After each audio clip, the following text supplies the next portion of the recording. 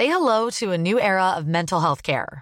Cerebral is here to help you achieve your mental wellness goals with professional therapy and medication management support. 100% online. You'll experience the all-new Cerebral Way, an innovative approach to mental wellness designed around you. You'll get a personalized treatment plan from a therapist, prescriber, or both in a safe and judgment-free space.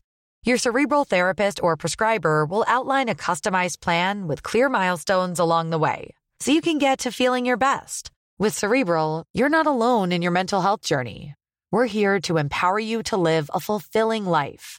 So take that first step towards a brighter future and sign up today at Cerebral.com/podcast and use code ACAST to get 15% off your first month. Offer only valid on monthly plans. Other exclusions may apply. Offer ends July 31st, 2024. See site for details. If you thought the only way to get a more defined jawline with natural-looking results was through surgery, think again. Juvederm Volux XC is a non-surgical injectable gel filler that improves moderate to severe loss of jawline definition and can help you achieve natural-looking results with little downtime. Even better, this improved definition lasts up to 1 year with optimal treatment. No maintenance required. Improve jawline definition for a smooth, sculpted look with Juvederm Volux XC. For important safety information and to find a licensed specialist, visit Juvederm.com. That's JUVEDERM.com. Not for people with severe allergic reactions, allergies to lidocaine, or the proteins used in Juvederm. Common side effects include injection site redness, swelling, pain, tenderness, firmness, lumps, bumps, bruising, discoloration, or itching. There's a risk of unintentional injection into a blood vessel, which can cause vision abnormalities, blindness, stroke, temporary scabs, or scarring. Talk to a licensed specialist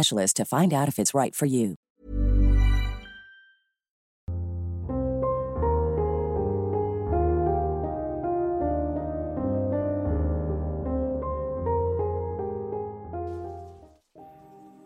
I believe I have discovered a new cryptid, or well, me and my younger brother. It was terrifying even if the first encounter was for literal seconds. We were taking out the trash together one night during the summer. As a person with a very deep voice, I'm hired all the time for advertising campaigns. But a deep voice doesn't sell B2B, and advertising on the wrong platform doesn't sell B2B either. That's why if you're a B2B marketer, you should use LinkedIn ads. LinkedIn has the targeting capabilities to help you reach the world's largest professional audience. That's right, over 70 million decision makers all in one place. All the big wigs, then medium wigs, also small wigs who are on the path to becoming big wigs. Okay, that's enough about wigs. LinkedIn ads allows you to focus on getting your B2B message to the right people. So, does that mean you should use ads on LinkedIn instead of hiring me, the man with the deepest voice in the world? Yes. Yes, it does. Get started today and see why LinkedIn is the place to be to be. We'll even give you a $100 credit on your next campaign. Go to linkedin.com/results to claim your credit. That's linkedin.com/results. Terms and conditions apply.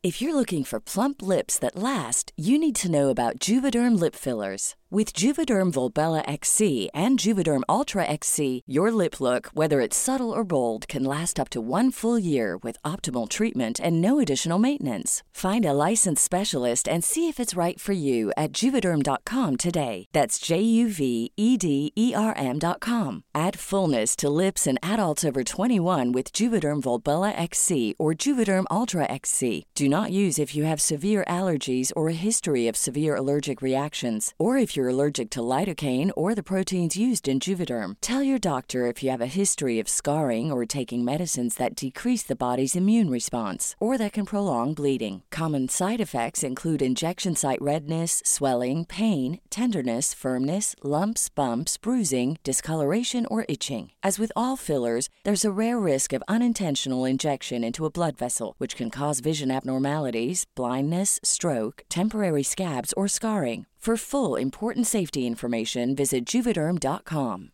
Hey, I'm Ryan Reynolds. Recently, I asked Mint Mobile's legal team if big wireless companies are allowed to raise prices due to inflation. They said yes. And then when I asked if raising prices technically violates those onerous 2-year contracts, they said, "What the f*** are you talking about, you insane Hollywood ass?" So to recap, we're cutting the price of Mint Unlimited from $30 a month to just $15 a month. Give it a try at mintmobile.com/switch. $45 up front for 3 months plus taxes and fees. Promo rate for new customers for limited time. Unlimited more than 40 gigabytes per month. Slows full terms at mintmobile.com. If you thought the only way to get a more defined jawline with natural-looking results was through surgery, think again. Juvederm Volux XC is a non-surgical injectable gel filler that improves moderate to severe loss of jawline definition and can help you achieve natural-looking results with little downtime. Even better, this improved definition lasts up to 1 year with optimal treatment. No maintenance required. Improve jawline definition for a smooth, sculpted look with Juvederm Volux XC. For important safety information and to find a licensed specialist, visit Juvederm.com. That's JUVEDERM.com. Not for people with severe allergic reactions, allergies to lidocaine, or the proteins used in Juvederm. Common side effects include injection site redness, swelling, pain, tenderness, firmness, lumps, bumps, bruising, discoloration, or itching. There's a risk of unintentional injection into a blood vessel, which can cause vision abnormalities, blindness, stroke, temporary scabs, or scarring. Talk to a licensed specialist to find out if it's right for you. Brother wanted me to come with him because there have been animals going missing lately and our parents assume it's been coyotes. We went out to take it and I was looking out at the forest line in our backyard. If it wasn't for the back porch light I wouldn't have seen the thing. It was running straight at us. It was about 6 feet tall, humanoid, and slightly hunched over with its legs spread out, so were its arms. I would have thought it was an actual naked person if it wasn't for the fact it had no genitals, hair, body hair, or a face. It was completely featureless. Its skin looked like a whitish pink. I thought I was going insane. I asked my brother if he saw it. He looked over, and immediately sprinted to the house and followed behind, and I could hear the thing's feet smack against the hard ground as it moved faster to catch one of us. Luckily we had a head start and got inside. We looked out the window to see if it was still there, but it was gone, and it was like the thing disappeared the second it realized it wasn't getting to us. Our parents asked us what's wrong. We're both teenagers and knew neither of them would believe a word of, so we lied. We said that we heard howling and got scared. We then both went to our room and questioned one another on what we think we saw. I first said on 3 we should say the color of the thing's skin. We counted to 3 and both said pink. And both of our faces went pale. We knew we both weren't just seeing things. We had no proof, we had no other witness to it. It was just the two of us knowing that there was something roaming the woods behind our house. More animals have gone missing in our neighborhood, some of our own animals too. So far it has gotten 4 of our cats and 2 of our chickens. I never found the cats, but it did leave the chickens in the coop we had them in. It was like it was sending a message. The chicken's limbs were ripped off and then it was ripped in half. There was blood everywhere. I sometimes feel like it stalks me in the woods. I never go near them at night, but I do sometimes go in them during the day. It feels like there's constantly something over my shoulder. Sometimes I hear fallen beaches break like something heavy stepped on it. I'll find limbs placed weirdly like in stacks.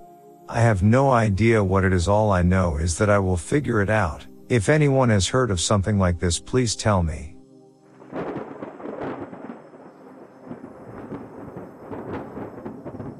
I'm a 70-year-old retired nurse and a 27-year veteran of the U.S. Navy and Army. I grew up in Oregon and frequently went hunting and fishing with my father.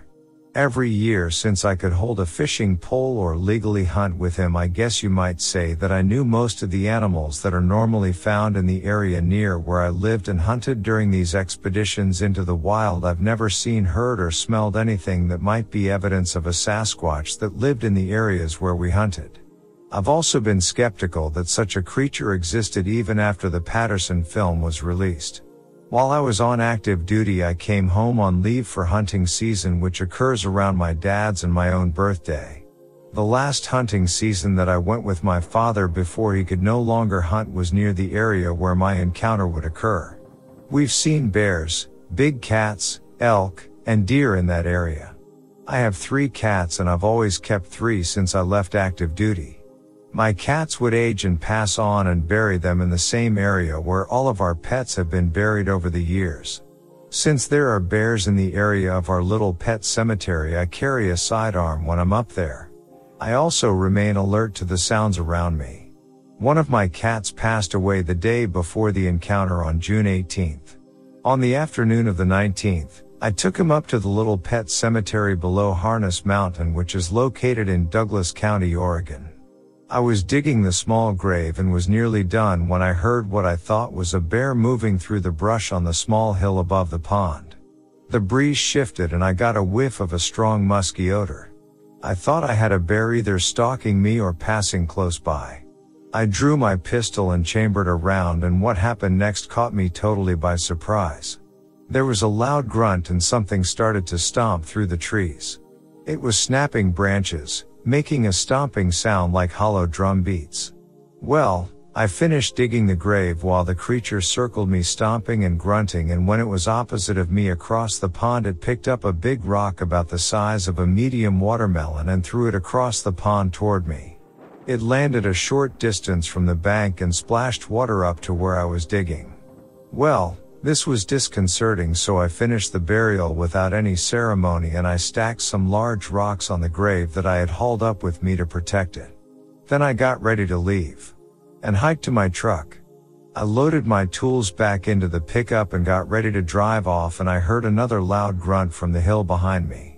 I got in and pulled out onto the main road and started to drive away. As I passed through a clump of brush near the swampy area, a rock came flying from the brush and hit my windshield, knocking a big round chip out of it. Down the road, a long piece of branch hit the pickup and landed in the bed. I sped up and I got out of there. The rock that hit the windshield had dropped down into the opening between the windshield and under the rear edge of the hood. It was larger than a softball, and the branch measured 8 feet long and 4 inches thick along the length. It was too large and heavy to have been easily thrown by a human.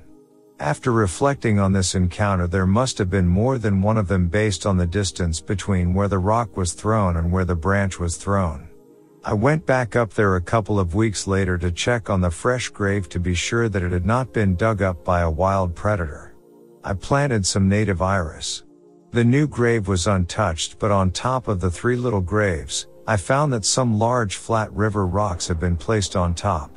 The nearest source for those types of rocks was 15 miles away. As I was leaving on this trip, another rock was thrown at my pickup. It was as I drove away, and this one landed in the bed, doing no damage. The rock was close to the same type and size as those being used on the newer logging roads in the area. In the summer of 2019, it was a dry year and many of the springs had dried up. The pond was probably the only source of water nearby. These creatures may have been trying to drive me away so that they could access the water. I never saw the creatures that I encountered, but one thing is for sure, bears don't stomp, nor can they throw rocks or sticks. I've heard later that when Sasquatch throws rocks, they lob them underhanded. But the rocks that were thrown at me were thrown with a flat trajectory like a baseball. I didn't take time to search for the tracks or any other evidence of what had been trying to intimidate me. I felt that I was not welcome in that area, at least while I was there.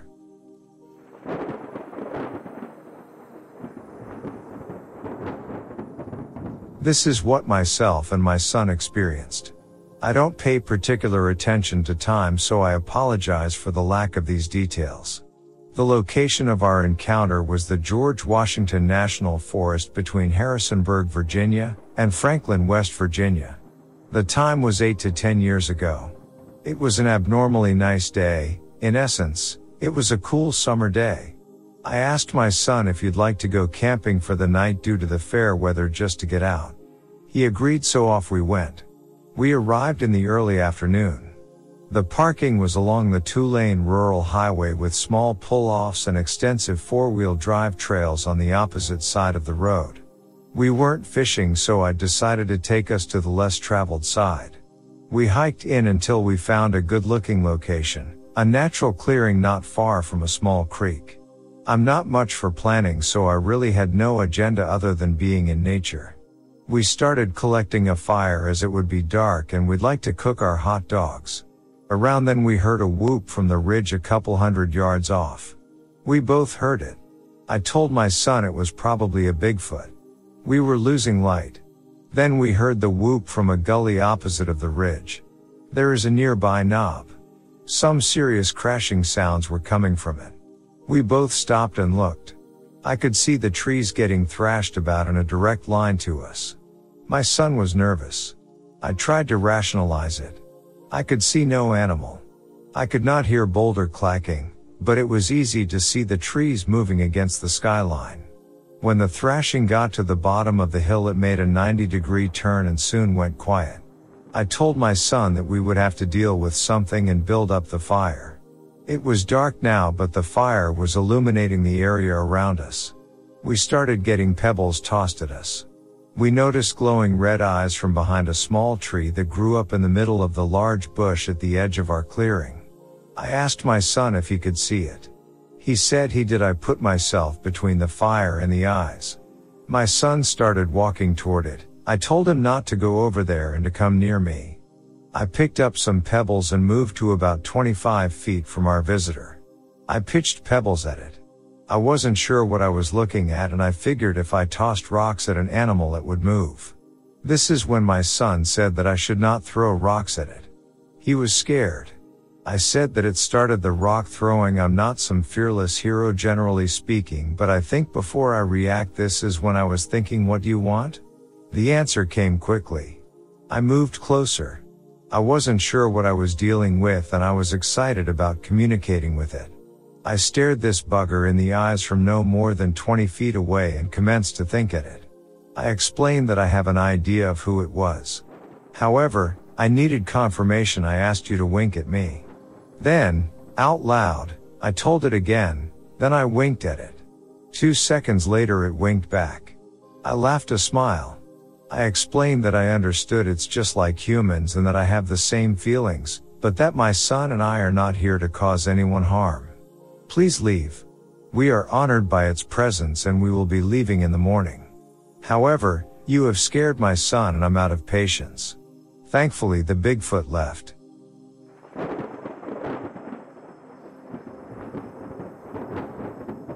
I am reporting a sighting of what appears to be what was originally reported in the Point Pleasant, West Virginia media regarding the Mothman. I actually work in journalism, and I am sharing this with disclosure because I don't want this publicized due to my career. This first-hand account is from a being of higher intelligence that looks like the portrayal of the Mothman, except slimmer and without red eyes. I initially had contact with this creature in Rolla, Missouri 1 year ago. I went to journalism school in Chicago when the original news reports of the Mothman were reported, but at the time had not come in contact with the creature nor believed it until a creature that resembles the Mothman started impeding on my life 1 year ago. The large creature has a magnetic field when it is in close proximity and has followed me to West Plains and St. Charles at specific addresses I can follow up with if necessary. This being has also attracted bugs such as flies and grasshoppers when it's outside or inside my places of residence. Flies have started to congregate in my office and home. I'm reporting this because of the consistency. I thought the creature would go away by now, but it hasn't. It also tries to communicate and impacts my blood pressure and oxygen levels, where my skin will immediately become pale white. The creature can also slow down my mind and follows me to my job. As I write this to you, it is still in my home. It can also cause me to forget periods of time and what it has tried to communicate to me over the past year. I've never believed in anything like the Mothman until this experience that is now impacting my mom, who didn't think aliens or anything concerning that matter ever existed. I'm not sure how to deter it from my family and home since it actually knows I've reported it to the government and now to you since I'm not sure what else to do. Me and my friends were walking down a trail at night in Florida. Everything was fine for a while, but about 3 hours into the walk the temperature rose and the light got brighter at the same time. All of us could tell it too. We didn't think much about it, however, when we started walking back we started hearing loud growls from decently far away, freaked us the F out and we got our friend to pick us up.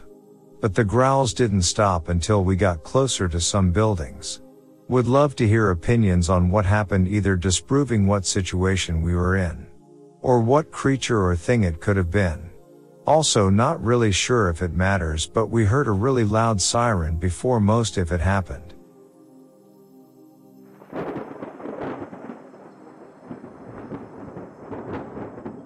I once came within 25 feet of a Sasquatch deep in McCabe's Cove on Lake Oroville, California.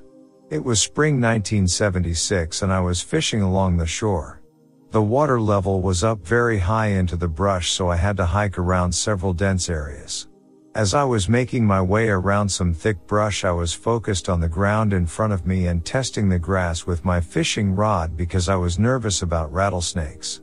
I came into a small clearing where the heavy brush began to give way to small tan oaks and larger trees, and there I happened to look up to get my bearings before going further. It took me a couple of seconds to process what I was seeing. Standing in front of me at about 10 o'clock, I saw a large hairy creature standing as still as a statue. I guessed it was about 7 feet tall, very heavy set, with somewhat sloping shoulders. I sensed immediately that it was hiding among the backdrop of the forest, waiting for me to pass unaware. As soon as it realized that I saw it, the creature bolted upright, turned, and ran through the dense forest. I was in shock and awe, my heart was racing. I quickly ran to where the beast had been standing. Looking around, I could see several indistinct tracks, and in the direction where it ran, it had blasted a hole right through the forest. At the time, I didn't think about trying to gather evidence. I was pretty frightened and my adrenaline was high, so I ran a 1/4 mile up the steep hillside to the road and then back to where I'd parked. Later, I researched some old news clippings at the Oroville Library and discovered that there had been other sightings in the region going back to the 1940s, in particular a case on Table Mountain where an entire family was frightened away from their homestead. In 1976, the area where I saw the Sasquatch connected to a much larger section of a very remote and dense forest of maybe 100 or so square miles. I don't know what the lay of the land is these days, but I've often thought about going there on a backpacking adventure. I've only recently started checking out Bigfoot videos, and I discovered that one of the common warning behaviors is to stomp their foot. When I described how the Sasquatch bolted upright, now that I think of it, it was more of a sudden stomp with one or both feet before it turned and ran. I recall how it kind of shook the ground. There were a lot of tracks all in about a 1-meter spot where it had been standing. I think it had been standing in that same spot for several minutes watching me, maybe curious about what I was doing. I had been casting along the shore, and then I was testing the grass with my fishing pole. The Sasquatch might have considered my behavior interesting. I don't have a picture and the original video has apparently been lost to time. I'm just hoping someone can give me an idea of what my wife saw about 10 years ago. So here's the story. Around 10 years ago, my wife lived in a cabin on several acres in southeast Oklahoma. Her parents had bought a bunch of chickens and a coop. They started to notice chickens were going missing and decided to put up a trail camera to see what was stalking their land. When they noticed chickens missing, they reviewed the camera, and what was seen was about 6 feet tall bipedal humanoid creatures that my wife described as skinny. She saw it open up the top of the coop, reach in and pull out a chicken, and then close the coop and leave. She said some of what it looks like is fuzzy, but what she is sure about is it had large saucer-like red eyes. Unfortunately, the video is forever lost as the person with the video has been dead for several years. She couldn't tell if it had fur like Bigfoot, but thinks because it was skinny it didn't. I have been out to this property and it is extremely remote. Anyone have any idea?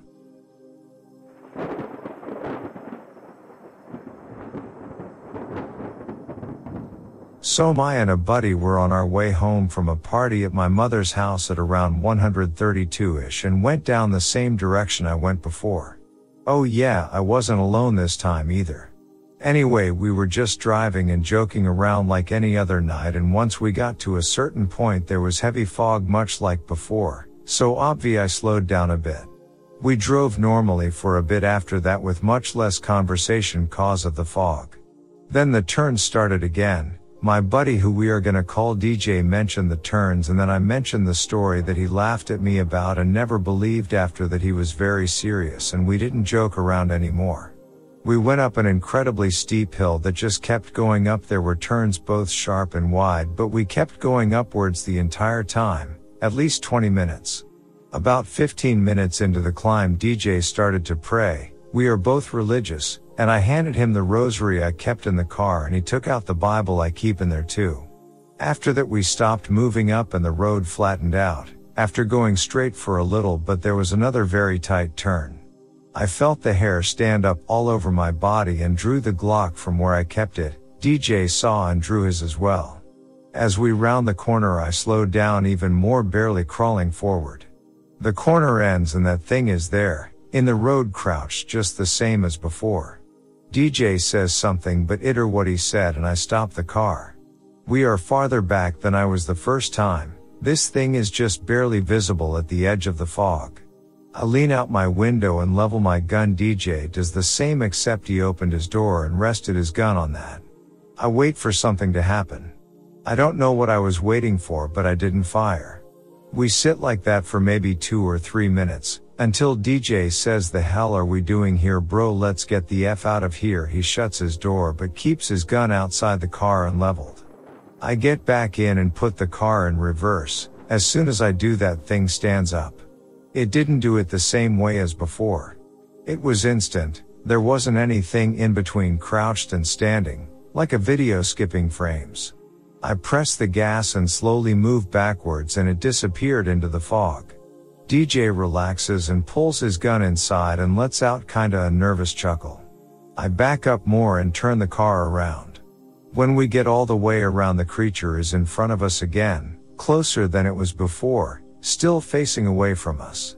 NGL, we might have screamed like little girls. But it didn't move when we did. I put the car back in reverse and gunned it backwards till it disappeared back into the fog. This time DJ is screaming for me to get us the hell out of there. I say that I'm doing everything I can. After going backwards a bit, I bring the car to a stop, getting ready to turn around again. Before I can, DJ screams again and I look up. This thing is definitely facing us now and is coming at us full tilt. Its mouth was open but making no noise. Its arms were spread out like it was going to try and grab the hood of the car. I lean out and just randomly pull the trigger, and it fired. I dumped the whole mag, not bothering to do much in the way of aiming, and I see at least 2 holes open on its chest. It slams forward onto the pavement and crawls underneath the car. I look into the rear and see it running. DJ leans out and tries to fire but doesn't. I gun it forward and just speed off. We both notice that something is making sparks out the back of the car but don't stop to check it. We keep driving and end up going back down the incline we climbed before for about 5 minutes before we are suddenly back on the road we were originally driving before the fog rolled in, and the fog slowly dissipates over the next mile or so. Once the fog is gone, we drive for a little longer, then pull over and see that the thing knocked my muffler loose and it was dragging on the pavement. I attached some zip ties to keep it off the ground, then we left and went home, silent the whole time, gripping steel till we walking in the door. I don't know what to do now, but I figured you guys might. At least someone believes me now, I guess. Like before, I'll answer your questions as best I can, but I think I hear the bottle calling my name for now. Edit. Forgot to put a good description in here. So it was about 7.5 feet tall, really pale skin. Skinny as hell with long ass arm, no clothes visible.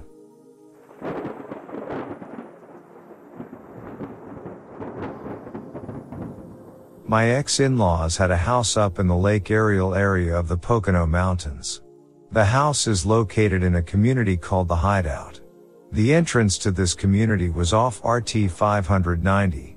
So early one morning I went go fishing for walleye and bass, but I had to drive into town to get gas for the boat. I left the house and made a right-hand turn onto RT 590 while driving into town. It was just about sunrise. I had come up on a little restaurant which would have been on the left-hand side of the road, and just past it was a large open field. As I came upon the field, I thought I saw a bear running, heading in my direction towards the road. It was traveling about 50 to 60 miles per hour. This bear and I would have intersected at about the same time. I started to slow down because this was the first time I had seen a bear in the wild. I was intrigued as this bear reached the road. I then noticed it was not a bear. This creature had the face of a man and was running on all fours. Once it got to the roadway, it leapt and literally cleared the entire 2-lane highway with zero effort. I hit my brakes so I could watch this thing run into the forest on the other side of the road. For years I've tried to convince myself it must have been my imagination from being so early in the morning and a bit tired. A few years later I hiked into the woods in the same area trying to find my way to the creek. I wanted to fish, but I had this god-awful feeling about continuing in the direction I was heading. It was then I saw a blur of a brownish-red flash from tree to tree. Then it was gone. The feeling started to go away, so I continued on. Once I got to the creek, I started to fish. It was only a few minutes later someone or something was throwing either small rocks or acorns at me. I followed my sixth sense, packed my gear, and left.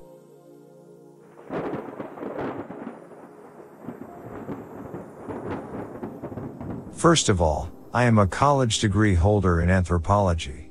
Also did field investigation for MUFON in the 80s and into the mid-90s. I'm currently a private paranormal investigator.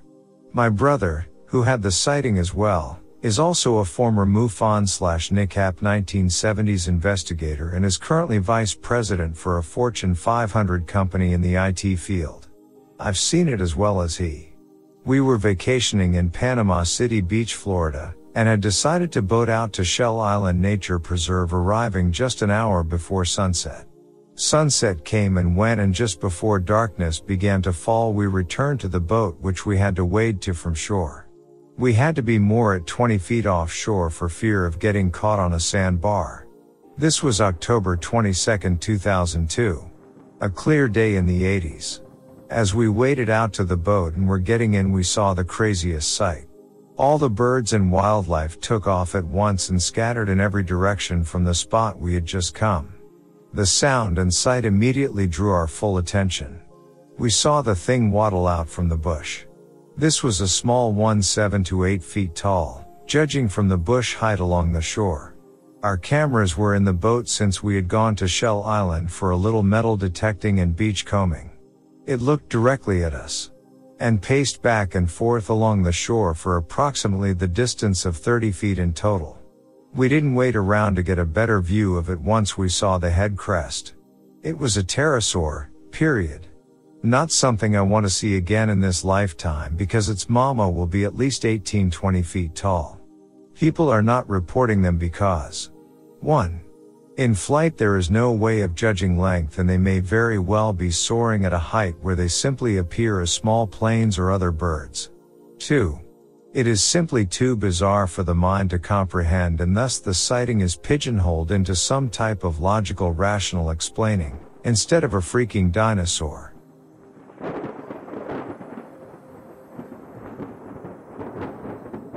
My story began about 14 years ago while I was out deer hunting in the South Fork of the Shoshone River just outside Yellowstone National Park in Wyoming. Just before the sun went down, my buddy flushed a huge buck entirely by accident. As we were walking back to the truck, he shot it and saw it run off. He knew he'd gotten a good solid hit on it, so we went over to where he shot it and found obvious signs of blood everywhere. So we stayed there a few minutes and smoked a couple cigarettes to hopefully let the deer stop and lay down and bleed out. After securing permission from the landowner, we're able to cross onto his property. We found his deer. We field dressed the deer, drug it out, and loaded it in the truck. Just before we were getting ready to leave, I realized that I left my gloves on the ground back where we had dressed the deer.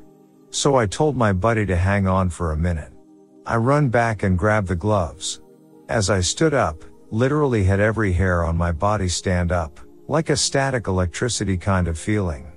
I slowly turned and scanned everything around me to see if maybe I was just picking up the feeling that there was a bear. I quickly started moving back towards the truck.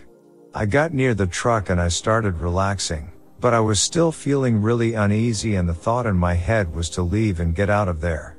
My buddy looked at me and asked what was wrong, because I guess it was written all over my face.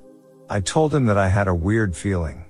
I thought maybe there might be a bear in the vicinity, because we had seen lots of signs that day. He looked at me strangely and then said, "What did the landlord have to say?" I looked at him puzzled, because I had no idea what he was talking about. We talked to the landowner after shooting the deer to secure permission to cross into his woodlot, but that was at his house out close to the highway. So I asked him, "What are you talking about?" He said that he saw who he thought was the landowner coming from where his house, walking through the woods to where I was retrieving my gloves. He saw him kind of disappear back farther into the woods where I should have been. I was completely confused at that point, because I hadn't seen anybody. I didn't hear anybody, and there were enough leaves and such on the ground that it would be difficult for someone to walk quietly without me hearing them. I just kind of shook it off at that point, thinking I let my imagination get the best of me. We proceeded to leave. We had to stop back at the landowner's house to give him the portion of the state tag so he could get reimbursed. My buddy went up to the door to leave his tag, and the owner greeted him at the door. I got out of the truck at that point, walked up there, and they were already in conversation. I realized it wasn't the landowner that my friend saw going through the woods. So we got a short discussion with the landowner, and I told him what had happened. He looked at me and chuckled a bit and said, "Oh, I see you met my friend." I asked him who that was, and he said, No, not a friend, but a friend that he sees in the woods every once in a while." At that point, my buddy and I realized what he was talking about. Later that night, I was at my buddy's house before heading back home. We were talking about this encounter, and his wife was the first one to bring it up and say out loud the word Bigfoot. For some reason, when she actually said it out loud, I just felt this overwhelming terror. I went home, and a few days later I wanted to go hunting again in the same area. When I got down there, this overwhelming feeling, like I did the previous time, was telling me don't go by myself. I did listen to that sixth sense and got right back with my truck and went home. I'll be honest with you, I haven't set foot in the woods since that day.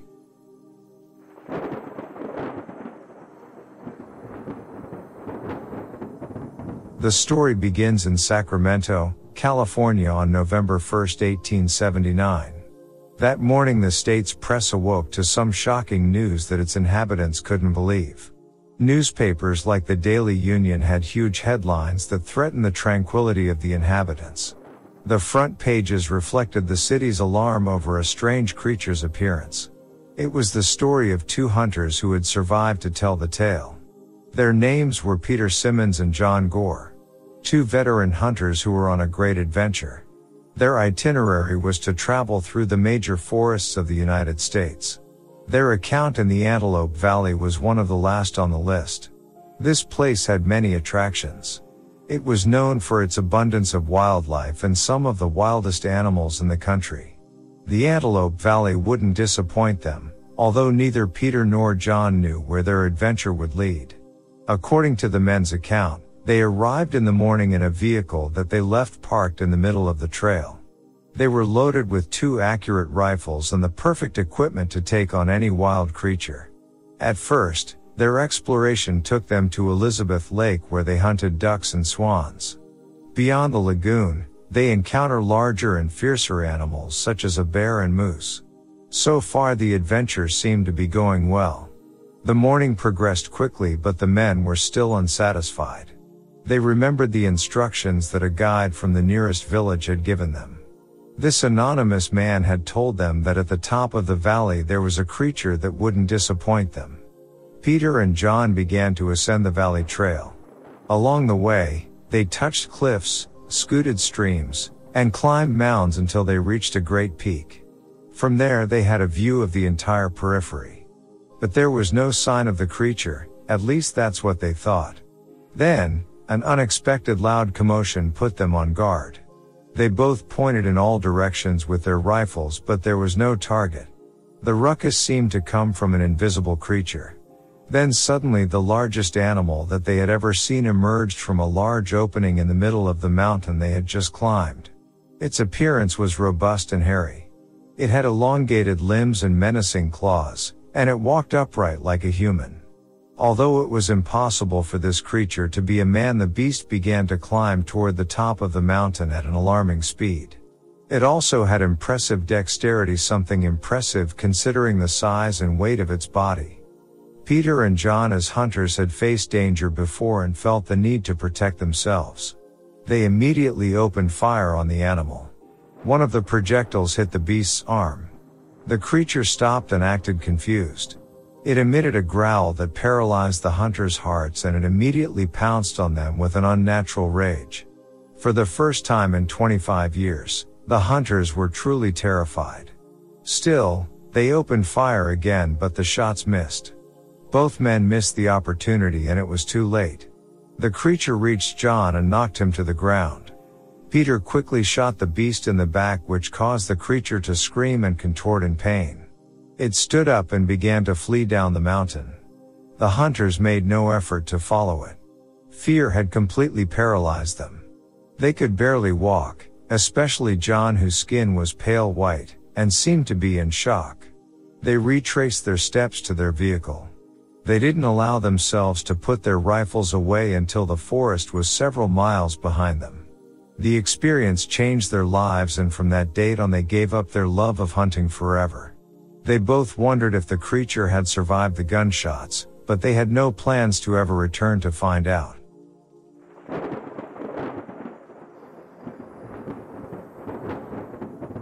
I'm a very skeptical person and a non-religious person, even though I was raised in a very Catholic family. I always try to use logic and reason before anything else, and I never knew what to think about this event. So this happened to me 20 years ago, but I still remember it like it was yesterday. I was a kid at the time, almost 10 years old. One day I woke up in the middle of the night. I don't know what time it was, but everybody in my house were already sleeping. I usually don't wake up very easily. I'm a heavy sleeper, and we used to sleep with the doors of all rooms open for no reason in particular.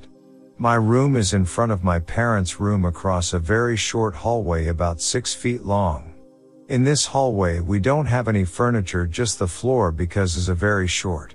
So as I was saying, I woke up in the middle of the night for no reason, and I wasn't sleepy or tired anymore. And I looked at this hallway, and there was moonlight coming from my window directly to this hallway. It was dark, but not much because of the moonlight. And I spot this strange shadow standing but moving on the same spot. Like it couldn't decide where to go. I didn't feel any bad feelings or chills, nothing negative about it. I was just seeing it with my eyes. It was an humanoid shadow.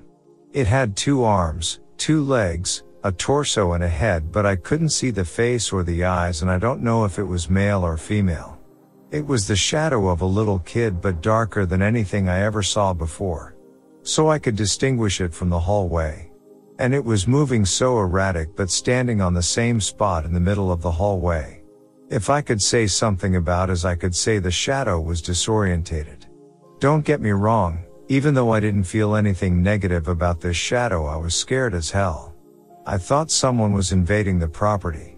I got in planking position in my bed, then I proceed to sit in my bed without breaking my visual contact, and I start screaming for my parents. And for help, and that thing reacted to my voice, and it started to run away from me towards my parents' room. Which their door were open, and I saw how the shadow took a left and got inside of my dad's closet, which is a big closet almost like a little room. And the door was open. Then everybody woke up. My dad armed himself with a gun and checked the closet, and nothing was there. We looked everywhere in the house and the surroundings. There was no evidence of forced entry. There was nothing. The thing just vanished. My parents told me that I was just having a bad dream. But I knew what was a dream and a nightmare, even sleep paralysis. I could move and speak, but trust me, it was none of the above. I know to this day that what I saw was real. A few days ago I told this to my friend in great detail, and he told me about the shadow people and about this forum. I just want to know what the hell was that. Sorry for the bad English. It is my second language, and thanks for reading.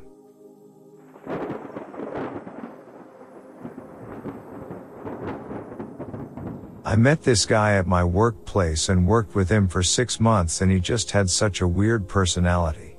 At first he was incredibly quiet, incredibly shy, didn't speak. I didn't think much of him, but he did kind of stick out in a work environment where 90% of the people are extroverts.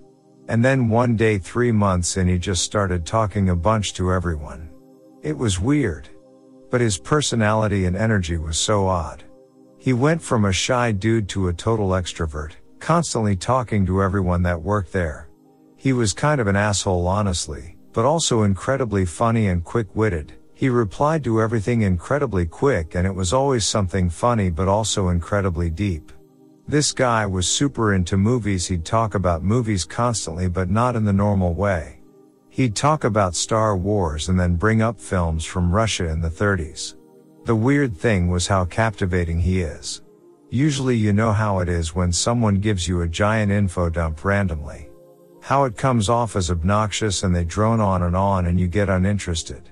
This guy was obnoxious normally when having a normal convo, but somehow when talking about movies he had so much passion and an almost encyclopedic knowledge you'd be insane not to be captivated. I didn't just feel this way, everyone else did. It wasn't just the film though. This guy had an almost encyclopedic knowledge of everything, like every single thing possible. You could bring up any topic from Britney Spears and pop music to anthropology and neuroscience and heavy metal, and he had an incredible knowledge and grasp of the topic and incredibly profound things to say. But in the sense that you knew it was his own words, you know when you can tell someone has read something off Wikipedia or online and they're just reciting it back to you. This guy didn't have that. He spoke about so many topics with so much knowledge, but in his own words. I heard about so many things I've never heard about before. The Battle of Brit Pop, pro wrestling, comic books, Russian films from the 20s and 30s, French films from the 50s and 60s, philosophers Albert Camus, spiritual things like chaos magic. It was insane talking to this guy because you never knew how you'd be captivated, you just know you'd be captivated. He was only 21 years old too, so it's not like a super old dude. He really attracted people in, like people wanted to talk to him. Every person at this place was somewhat intrigued by this guy. I cannot figure this dude out even now in my head. He quit randomly one day, he gave in his 2 weeks and then just left without giving anyone an explanation, and as far as I know cut off all contact with people at this workplace, and I just can't explain this guy and his presence in any way that does justice. He is the one person in my life where he just doesn't fit any box. He was an asshole, but also incredibly compassionate at times and incredibly passionate. He was quiet and then randomly exploded, and he seemed to know everything ever and then just walked away one day.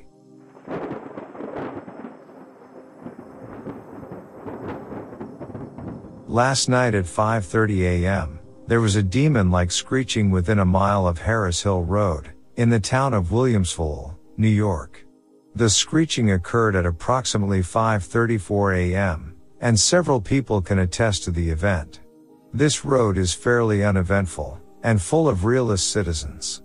However, upon hearing the screech at 5:34, at least 10 houses noticeably turned their lights on in the neighborhood. After congregating casually across the nearby streets, every resident had no explanation as to what could have made such a blood-chilling scream. The screech was nothing like an avian creature in pain, far too loud for a ground-dwelling rodent to make, and in general did not sound like a recognizable animal. This was in the early morning of November 9, 2022.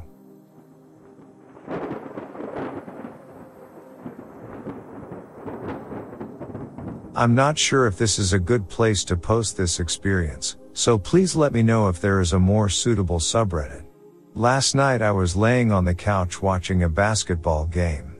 My 2 dogs were laying next to me. I heard a distinct child's voice say no, not yet. As soon as I heard no, both of my dogs simultaneously jumped up, growling and barking. They are usually very calm dogs and generally only bark if they hear someone at the door. If it was not for the reaction from my dogs, I would say the voice came from my subconscious, as I was the only one home. I'm not sure what we heard. It was very strange. The dogs were on edge for the next several minutes, sniffing around the room and occasionally growling. Has anyone had a similar experience or have any insight? Thank you.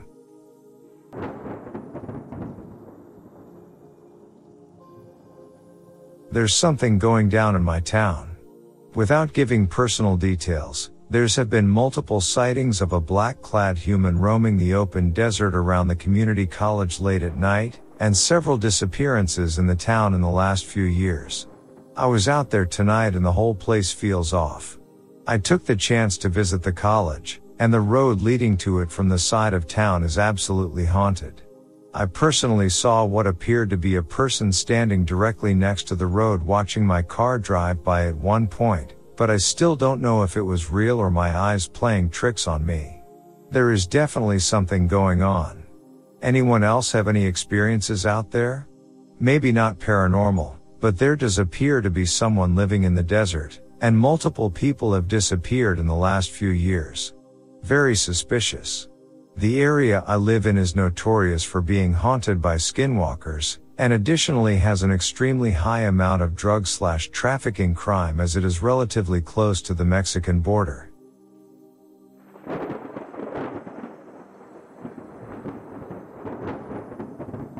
This happened 2 days ago, but it's still freaky. My grandma and I were both outside when out of nowhere I heard what sounded like chanting/or singing. I looked at my grandma to see if it was just me who was hearing it, but she was also looking around as well. It started off faint but kept on getting louder and louder. At first it sounded like it was coming from the woods, but also sounded like it was coming from different directions all at once. It sounded like Celtic or monk chanting, but I think I could hear male and female voices. Then it got fainter and fainter until we couldn't hear it anymore. We could hear for about 5 or 6 minutes. It was weird. My grandparents live in a rural area with barely any neighbors, so it's not like it could have come from a neighbor's home. The only church is in the town where I live with my parents, but it's miles away from my grandparents' home. Has anyone else experienced something like this, and does anyone know what it could have been?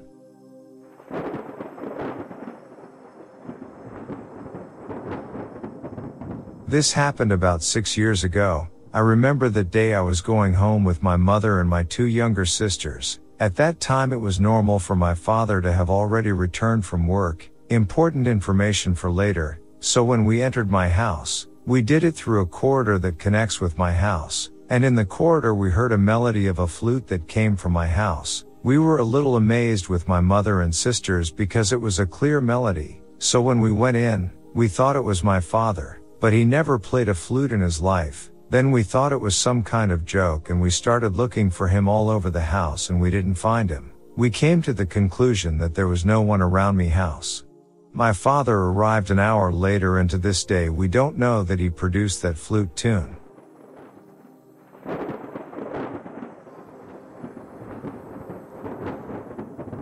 I was told I had 2 entities following me. Hello. A while back someone I was friends with told me that when I came over to visit that I had 2 beings following me. This person also told me they sometimes knew things and saw spirits. I am a semi-skeptical person when it comes to this stuff, but I asked questions anyways and I was hoping maybe some of you can give some input. They said that one of these beings was an older Hispanic woman and that she was upset that I was visiting my friend and kept entering and leaving the room to check what we were doing. They asked if my grandmother had died because I am part Hispanic, but I didn't know at the time for sure because I haven't had anything to do with that side of my family since I was a kid. I later found out my grandmother from my Hispanic side was not dead at the time. I told them that the grandmother I was raised by was white and my mother was white and adopted.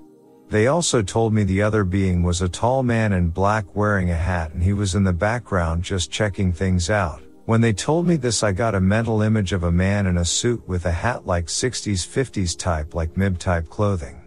Whenever I questioned them more about this, as I did several times, they would just tell me the man in black seemed fine and just an observer but to watch out for the older Hispanic lady. Anyone have any thoughts on this? My immediate reaction is to semi-dismiss it, but I do have a curious side to me so from time to time I think about it. I have had some weird instances and things happen in life, but I always keep both an open mind and a skeptical mind when dealing with the unknown. Thanks for any feedback.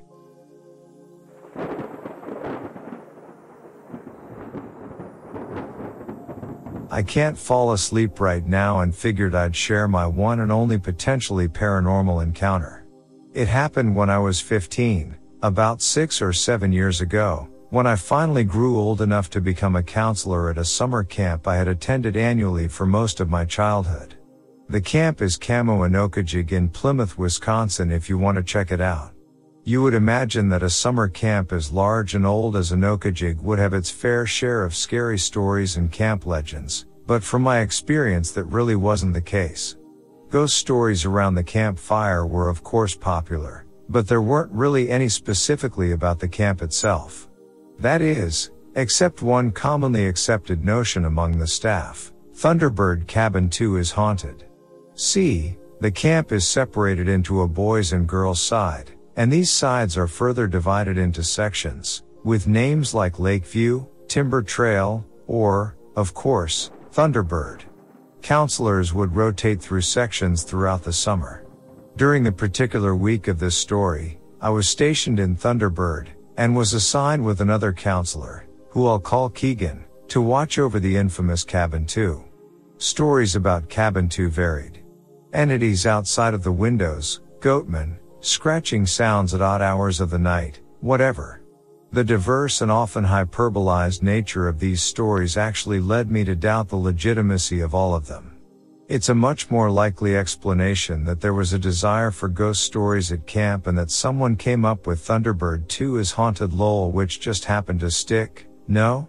I still believe this. In fact, I do not believe in ghosts or the paranormal, but I know what I experienced, and any rational explanation I can come with does not seem fully convincing.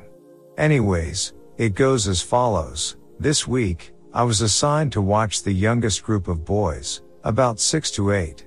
We like to have everyone in bed early since the young kids can be restless, and they needed time to wind down. This particular night, things went smoothly for Keegan and I. We had gotten all of the kids seemingly asleep rather quickly. Being a little older, we would stay up and chat or read, and this night was no different. We both sat in Keegan's bunk sharing a pair of earbuds and watching YouTube videos. It's important now to describe the layout of a cabin in Thunderbird. They were simplistic, rectangular, raised wood cabins. The inner perimeter was lined with bunk beds, and housed about 20 to 30 campers and 2 counselors. Small, high-set rectangular windows along all sides provide moderate moonlight at night. Anyways, we're watching a video, and all the kids are asleep. Dead quiet inside. You can barely hear the crackling of the dwindling campfire outside and the muffled normal sounds of a Midwest forest at night. That is, until something disturbs the peace. The unmistakable sound of someone shaking in a sleeping bag breaks the silence. It's clear from the noise and vibrations that one of the campers is basically flailing in their bunk. Their sleeping bag is rustling, the metal bunk is squeaking, the sound of their body bouncing on the mattress makes a dull thumping. Keegan and I quickly take out the earbuds, pause for a moment to listen to the sound, and turn to each other with a concerned what the hell look on our faces. Initially, I'm actually worried a camper is having a seizure. And then, on the other side of the cabin, we hear the same noise. The same vibration. Only a few seconds after the first camper started to shake, a second one joins in. Then another, and another, and another. Within 7 or 8 seconds, literally every kid in this cabin is flailing in their bags. The sound of rustling fabric and straining bed springs is all you can hear. In the pale moonlight you could also see the outlines of their bodies bouncing around a little. The entire cabin is vibrating at this point, and Keegan and I are frozen, wide-eyed, terrified. We each have the same frightened look, and it's clear that neither of us have any idea what is going on or what to do. We sit, paralyzed, for some period of time while the collective possession around us continues. After 15 or 20 seconds of this, the cacophony stops. Like a switch is flipped, All of the campers stop moving and go perfectly still, back to sleeping undisturbed. Still immobilized with fear, Keegan and I still sit completely still as well, not talking or moving. Scared, I'm assuming that this was simply the beginning of something worse. Unsure whether to run or check the campers. Minutes go by, both of us looking around, eyes darting to the door, the surrounding bunks, both of us braced for impending doom. I'm not sure how, but at the same time both of us silently conclude we should bolt. As fast as we can, we leap from the bunk and sprint out the door, into the clearing that accompanies the cabins. The only person still outside is our senior counselor, scrolling through his phone by the fire. He's surprised to see the two counselors of a cabin dash out the way we did. Panicked, we try to explain what the hell happened. He brushes it off, but agrees to check the cabin. As you can guess, he doesn't see or hear anything but peacefully sleeping campers. We, reluctantly, return to the cabin and get in our beds. Still on high alert, I lay awake for some time, braced and waiting for something. But, alas, I drift off at some point. Wouldn't you believe it, in the morning none of the kids claimed to know anything about the night previous. They all claim to have fallen asleep like any other night, and the phenomenon does not continue any following night. As someone who is wholly skeptical and, as previously stated, does not believe in anything not well founded or observed scientifically, I struggle to think what might have caused this. I want to think it was a prank, but I just don't think that a bunch of young children could coordinate something like this so well, or even more so retain their innocence in the matter. If anyone has any similar stories or even heard if anything that could cause this, I'm all ears. It will probably be the most confused and scared I'll ever be in my life. The situation was just so bizarre and sudden. I hope I properly conveyed just how creepy it was.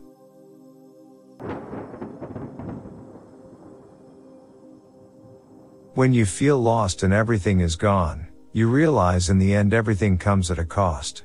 The year 2018 was the first year since my divorce where I felt free for the first time, in a very long time, possibly ever.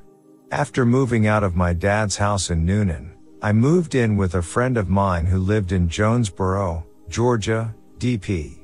About 2 months after moving in with DP, I was hired at a German air filtration company in Atlanta. It was approximately a 45-minute drive from where I lived, depending on traffic. I was already making a daily journey for work to Peachtree City, so I didn't mind traveling to the city for work. The day I got hired I called my friend who referred me for the position, and as soon as he answered the phone I screamed very loudly I got the job. I was ecstatic. He said I was so loud everyone in the warehouse could hear me. I was hired on as the CEO's personal assistant, but in reality after a while I just felt like a glorified clerk. The job was pretty straightforward and simple. After a few months working there I was able to get my best friend at the time, AG, a position with the company. She and I had been best friends since high school, but we had lost touch for a few years and rekindled after my divorce. We were able to share an office together and carpooled most days. She and I were like two peas in a pod all over again. It felt like no time had passed at all. In the evenings when we would get off of work and make the long drive back to my house we would jam out to loud music while cruising down the highway in my little two-seater smart car. That thing was way too much fun to drive. It was the only car I ever got ticketed in while driving. Usually, once we got back to my house she would come inside and chill with me and smoke for a few before getting in her car to make the journey home, as she lived further away about another 30-minute drive. Life felt really good and everything felt right. I was making new friends, strengthening old friendships, and honestly blossoming as a person. I was finding myself and embracing this new life I had fought so hard for. I was genuinely happy and my soul felt free. I was spending a healthy amount of time alone but also a healthy amount socializing with friends, going out and what have you. I found a nice balance that worked for me. It helped a lot after a few months working at the new company. I was able to get health insurance and in time was Precibed proper depression and anxiety medication that suited my needs perfectly. I felt like an entirely different person. The pain I used to suffer with, the headaches, the lack of appetite and weight loss, the constant lethargy and lack of energy was all gone. I was eager and driven. I felt comfortable in my own skin and also in my own mind. However, as the cycle has proven, this sense of peace wouldn't last. As I mentioned earlier, I was socializing a lot more. I had started hanging out with an ex-coworker more often. We will call him JM. He would usually come over to my place and we would play video games or sometimes we would meet up somewhere to eat lunch and just talk. I had worked with him previously in Peachtree City at a window manufacturing warehouse. He was quiet and reserved and came off a little odd until you got to know him better and he became comfortable enough to come out of his shell a bit. He was really tall and thin, and wore his hair a bit long to his shoulders. I remember he would always be wearing a wool hat of some sort to work, in sometimes 90-degree weather. Other times he would wear a bandana. I always got the sense that he was sad, maybe even a bit lonely. Early one morning he invited me to come over to his house to hang out. I stopped at McDonald's and brought breakfast for us to eat. He lived with his dad in this pretty big house. His mom apparently lived out of state somewhere else and wasn't home much. When I walked into his house I got the feeling of sadness as well. A light heaviness filled the atmosphere. The house felt old and dark. Not much natural sunlight got into the house either. I followed him through his house. He led me through the kitchen and living room. I noticed there were still Christmas decorations and a tree up and it was around mid-year, so I knew they had been up for a while past their expiration date. As we walked through the living room to make our way down the hallway, I remember his dad approached us as he walked down the stairs into the living room. JM introduced us both and I recall feeling the same sad energy lingering around his dad. We eventually continued and made our way down the hallway to his bedroom. We sat, ate and played video games for a few hours and talked. Eventually, I started to get a bit sleepy since I had shown up in the early AM, so I asked JM if we could lay down and get a little nap in. It usually takes me a while to fall asleep in a foreign place, but I was tired enough to fall asleep relatively quickly. I don't know how long I was asleep for before my consciousness woke up, but the rest of my body was very much still asleep. It always feels so heavy. My eyes were closed but I could see around me clearly. Twilight blue filled the room. JM was asleep next to me and as my eyes scanned the room around me, my eyes locked onto the dresser across the room from the bed where we were sleeping. There, on top of the dresser stood crouched over, was the same shadow figure I had seen countless times before. Its overly long arms and legs bent to fit into the space between the dresser and the ceiling. Its head tilting slowly from one side to the other as before, as it sat there silently observing me. As I usually do, I drifted off back to sleep and when I woke up a few hours later, I had that all familiar feeling. The lull was over and whatever it was back. Nothing I did changed or altered the fact that the only thing determining when and if I saw this shadow was simply time. Medication didn't stop it, lifestyle changes didn't stop it, it didn't matter if I was stoned or sober, awake or asleep. If it wanted me to know it was there, it was going to and it did.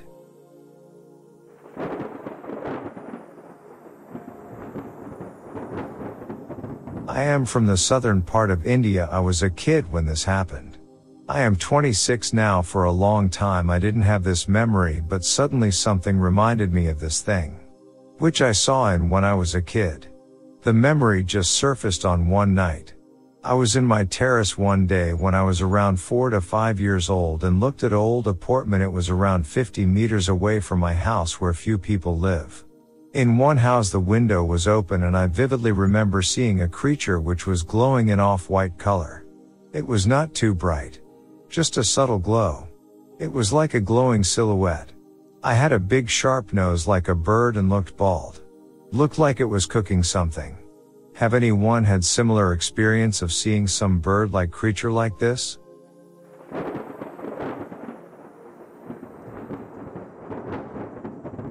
So about 2 years ago, me and my friend went to California on a trip.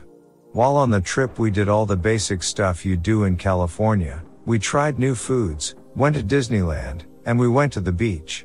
We went to Venice Beach on May 13, 2021. We were in the water looking for shells when all of a sudden the world went dark. I know that it wasn't just me and her who saw it because there were other people on the beach and in the water who noticed it as well.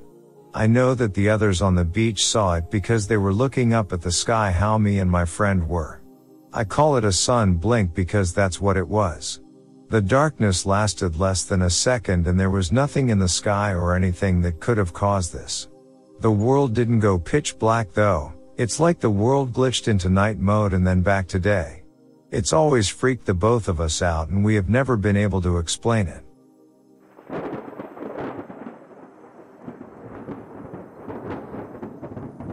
I used to live in Greenpoint, Brooklyn. It's a lovely area that's historically Polish but has become super hip. Anyway, there's a cute little grocery store there called The Garden that I shopped at regularly. I was in line to get some lunch meat and there was a guy and a woman ahead of me. The guy emitted a vibe I've never felt in my life and chilled me to my core. He sort of looked like Zed from Pulp Fiction, Usual Suspects, and was dressed very eccentric, rock and roll-ish, but definitely not a hipster or anything. He was with a woman who was really weird too and looked like a stripper sort of. I can't really eloquently explain it, but the feeling he gave me was so chilling I still remember it to this day. The story is sort of unimpressive until this part. When the guy finally left and it was my turn, the Polish deli worker looked at me and goes, "Bro, you ever deal with someone and they just seem straight up evil?" It blew me away and I couldn't believe that we had both intuitively sensed this. To this day, I swear we both saw a real evil entity.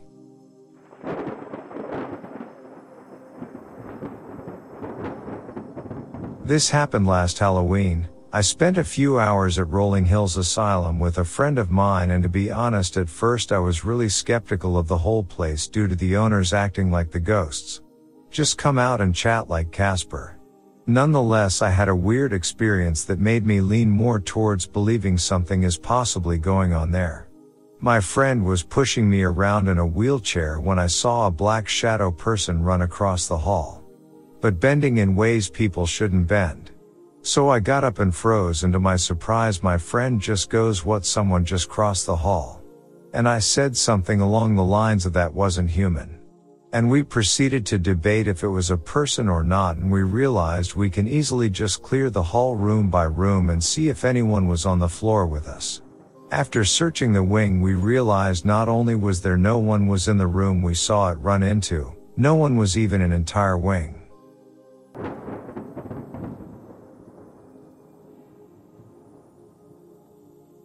When my older brother and I still lived with our parents, I walked into my bedroom and saw something really strange on my bed. I picked it up and it was an old-looking clay, or something, I'm not really sure what it was made of, sculpted head that kind of resembled my brother. I had never seen it before and the way it was sitting on my bed made it look like it fell from the ceiling. There were little pieces around it as if it had fallen from a higher height. I brought it to my family members and asked if they put it there and why. My mom, dad, and brother said they had not, but they did recognize it as a piece of an art project my brother had to do for school some years prior. We didn't have any pets so that couldn't explain it. It's been years since that experience but I still have no idea where it came from and why or how it ended up on my bed, or what ended up happening to it. Nothing else like this has happened that I can remember but that time was so strange that I still recall it. Happened maybe 10 minutes ago. I've been on a spiritual journey with unity in the universe for a long time. Tonight I was climbing into bed and all the lights went out. Blue light came in from the windows and shadows appeared everywhere. Everything was a mottled dark color. I found another light and everything was shaking when I turned it on, like the furniture was rippling and it was all gray and colorless. I think the shadows roaming around this room are demons. I am sitting still with a blanket pinned over the part of my bed that is exposed to the rest of the room so that I can't see any of the blue light coming into the windows. It makes me feel so horrible when I see it. I also hear loud train noises coming in from outside. There is no train nearby and I'm not crazy. What on earth do I do?